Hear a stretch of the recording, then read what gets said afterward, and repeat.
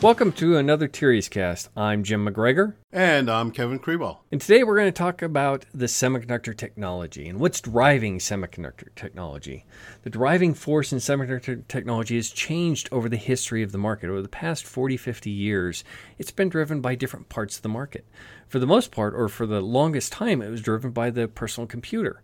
Everything was focused on performance and for the PC as it continued to increase in terms of functionality and capabilities. However, about 12 years ago, that switched to the smartphone, where the entire industry basically did a 180 and said, okay, everything depends on the smartphone, depends on power consumption, depends on form factor. So that's kind of where we are today. But with the smartphone market topping out and kind of maturing, the question is, what's going to drive semiconductor technology, or what markets are going to drive semiconductor technology going forward? My colleague Kevin Krewell just came back from Semicon West, one of the major trade shows for semiconductor technology. So, Kevin, what did you see there? Yeah, Jim, it was an interesting show. The Semicon West program focused heavily on the applications that are driving the future of semiconductor consumption. Those were AI, autonomous vehicles, digital health. I didn't mention IoT as much, but there was certainly a bunch of IoT in there as well. Whereas IoT does drive a lot of volume, it doesn't drive necessarily the leading edge of technology, whereas autonomous driving and also AI will probably be on the leading edge of semiconductor technology.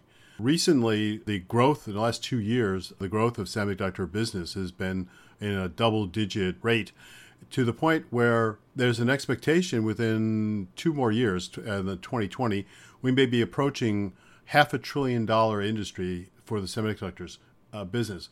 So that's a double-digit growth per year. So it's an aggressive growth strategy. That's interesting, yeah. And that kind of mimics what we've seen with a lot of the economic predictions, saying that we're not going to see a downturn until 2020. We'll have to wait and see. Obviously, trade wars and other world events could impact that, but we're not quite sure how that's going to play out. By the way, trade wars is going to be a whole nother Tirias Cast for us coming up here shortly as well. So with that forecast, that also assumes that the technology is going to be there. And part of the technology has been driven by Moore's Law for the past 40 years. First it was we're doubling transistors every 18 months. Then we're doubling transistors every 24 months. And a critical part here is that we're doing it economically, so it's still making cost-effective devices. People forget that Moore's Law is primarily an economics law. However, that's really started to slow down, and companies, especially leading companies like Intel, have struggled to keep that pace, as we've seen. And Gordon Moore himself has actually predicted the end of his law 3 times that I know of. This time, he might actually be right. So we've had 3 major pillars of innovation driving semiconductor technology, and that's been lithography, materials, and transistor design. And we've done major things in all 3 of those over the past decade. But lithography seems to be the holdup, actually being able to make design constructs that are smaller and smaller. We're stuck at 193 nanometer wavelengths with current technology, and EUV has kind of struggled. It's been costly and difficult to get into a manufacturing environment. So what are we seeing in terms of technology that's going to continue to allow us to evolve? And is there something on the horizon that's going to take us on a revolutionary path? Well, in terms of the technology today, we have a multi-patterning where they use multiple passes through this lithography using slightly different masks to infer a more detailed picture. So using some diffusion and differentiation of these masks. Right now, a lot of the technology uses double patterning. We're going to go to triple and quadruple patterning, which has an economic impact. That means that the transistors we're building are much more expensive.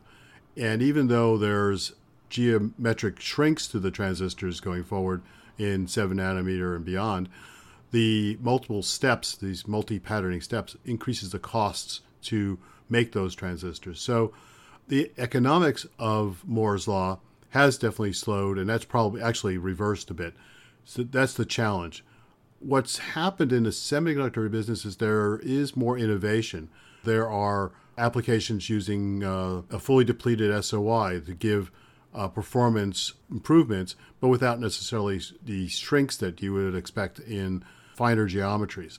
So you can get lower power, you can get some better performance using other technologies like a fully depleted SOI, but you don't necessarily get the smaller transistors. So again, this goes back to economics. The economics of Moore's law does seem to have come to a halt, but the performance of transistors are still getting better, and reducing power consumption, which is critical, is also going down.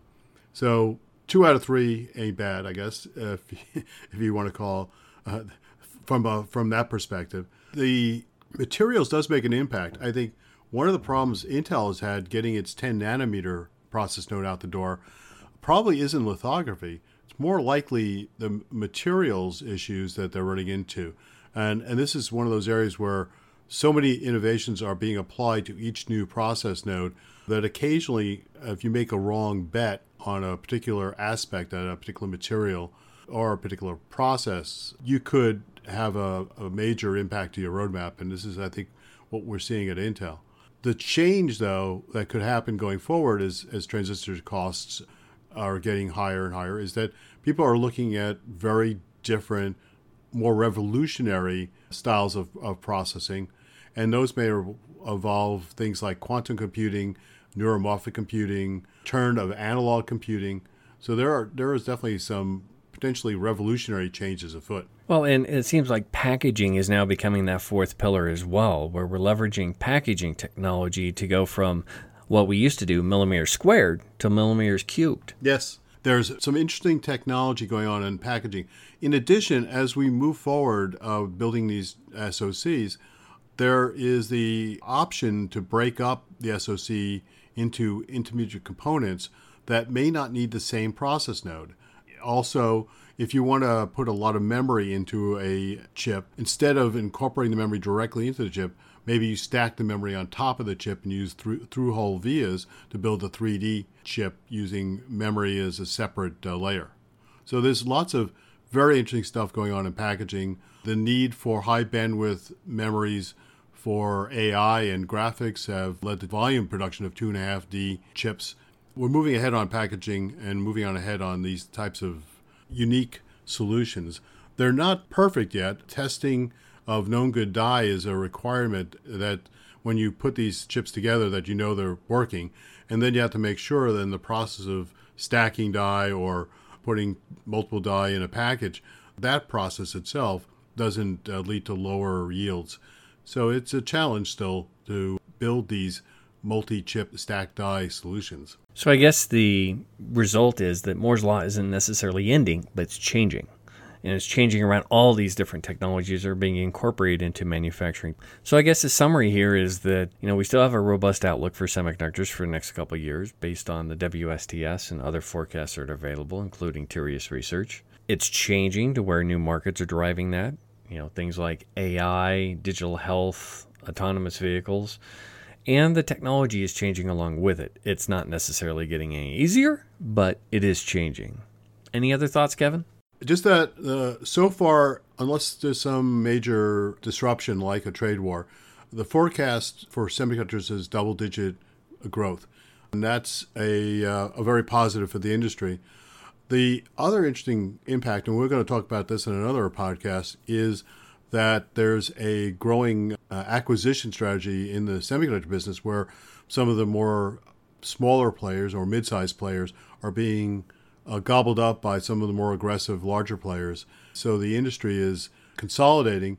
At the same time, there are a bunch of new semiconductor startups, mostly in AI, but the semiconductor company pipeline is not dead. Well, thank you for joining Tirias Research on this latest Tirias Cast. I'm Jim McGregor. You can find me on social media at Tech Strategist. That's TEK Strategist on Facebook and Twitter. And I'm Kevin Krewell. You can find me at Krewell, Krewell, on Twitter, and Kevin Krewell on LinkedIn. And as always, we have Tirias Research on both Twitter, Facebook, and some of the other social media sites.